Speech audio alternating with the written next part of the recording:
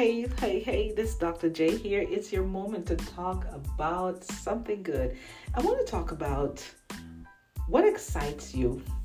And as I think about that, I smile because my granddaughter just got an iPod.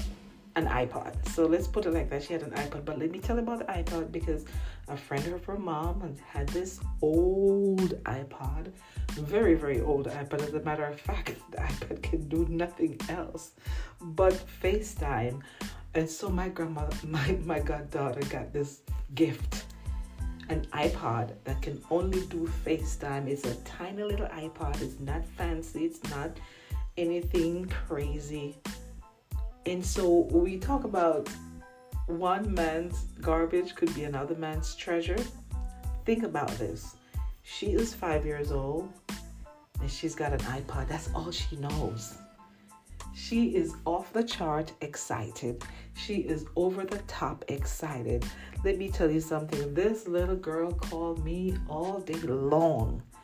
Grandma, calling. As a matter of fact, when she called, I was facilitating, and so I couldn't pick it up. And so she was just mad. She's calling Grandma. She's just excited. She's got an iPad. Oh my goodness, I could FaceTime. She just wanted to do nothing but use that thing. When she couldn't get me so much, she called Grandpa. She called my husband 5 times. And her phone call goes, "Hey, Grandpa. Oh, I got an iPad. I'm calling you. What you doing?"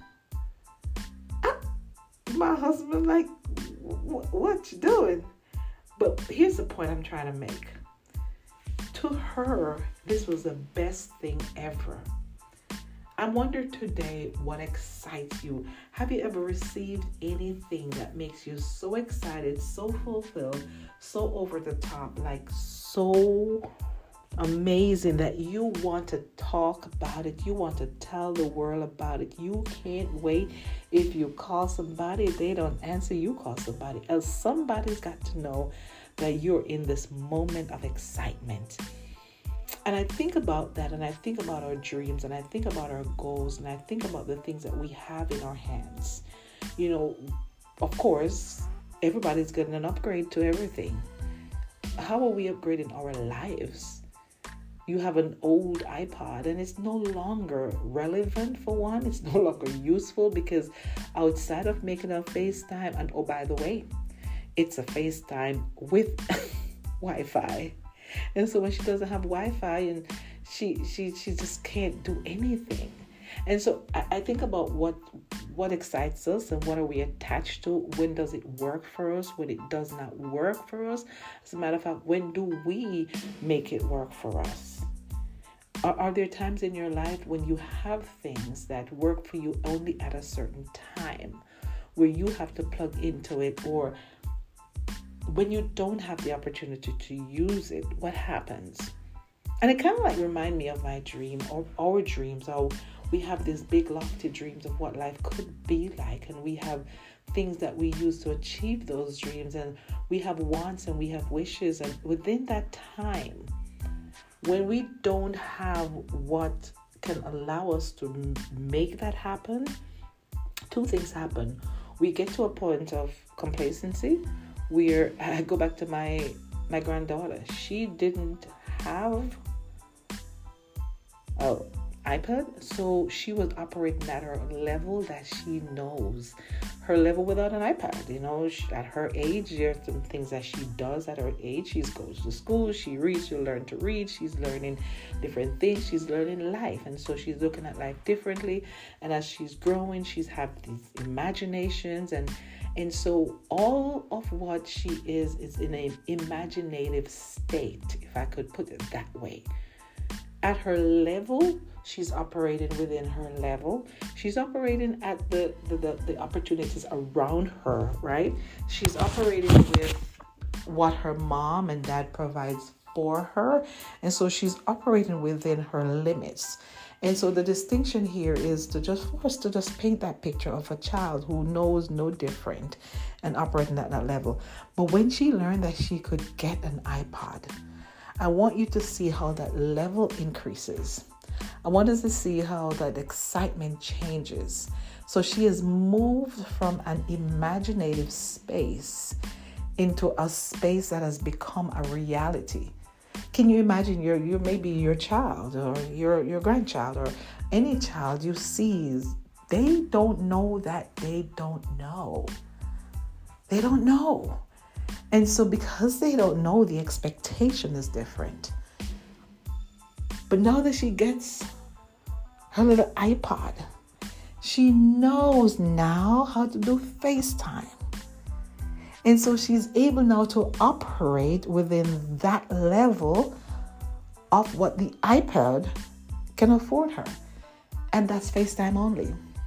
Think about our lives and as adults and the things that we do and what we have in our hands that operate only in a certain space or at a certain rate. I want you to see the distinction, because if I take it to another level, using the story of my grandbaby, she can't even use it when she's not at home. Why? Because she's not connected. So it goes back to us. What is it that you have in your hand that could or could not be connected? And how do you stay connected? I think about our connection to God. I think about our connection to commitment to those around us. And as I'm always talking about leadership, I think about the leader who have some resources. And at times, because they don't know that they have those resources, they're not able to share that. And so as I think about my goddaughter, I think about the opportunity that she got. And now she wants to share. Because the only way she can share her level of excitement is if she calls grandma. Oh, and forget it, when I told her I would put my name in it, and I put her name, and I put my baby. Oh my goodness.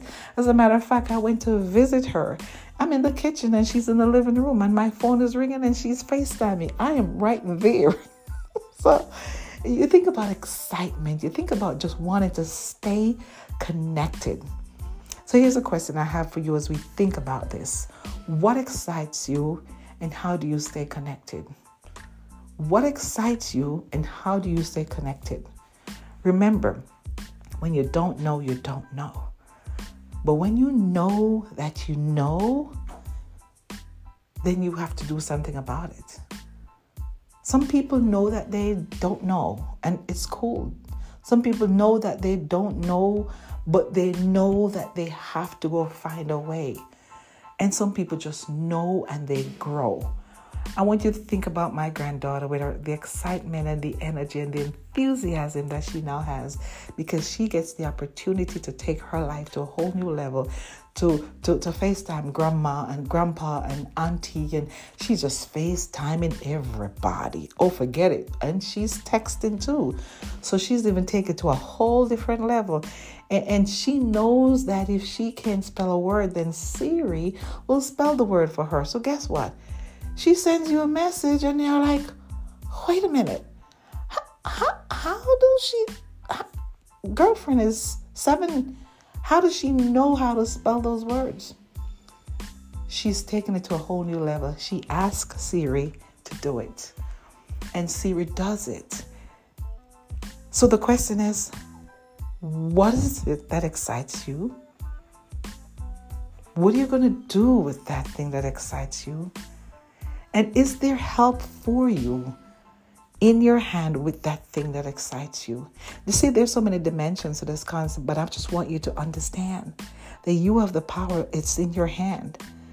Sometimes we look at things and maybe her friend is no longer as exciting because her friend has moved to different levels. And so we're at all different levels in our lives. Think about it. When we change the way we look at things, the things we look at begin to change. What we're holding in our hands sometimes could be the pathway to the next step. Maybe for you, maybe for someone else. My goal here is for you to feel the energy, feel the excitement of a little one, a little 7-year-old with an iPad, learning how to use it. But not just learn how to use it, but using all the features of it. And when there's an opportunity to ask for help, she asks for help and she gets it. Now, while all of that is technological, it is as well situational for you and for me. I hope this lesson helped you to think differently about what's in your hand, about what excites you. Because the day you do that and you stay focused, you will realize that God has a plan for you. What will you use next to step into your greatness? It's Dr. J. Stay beautiful, stay fabulous, and stay motivated. Bye-bye.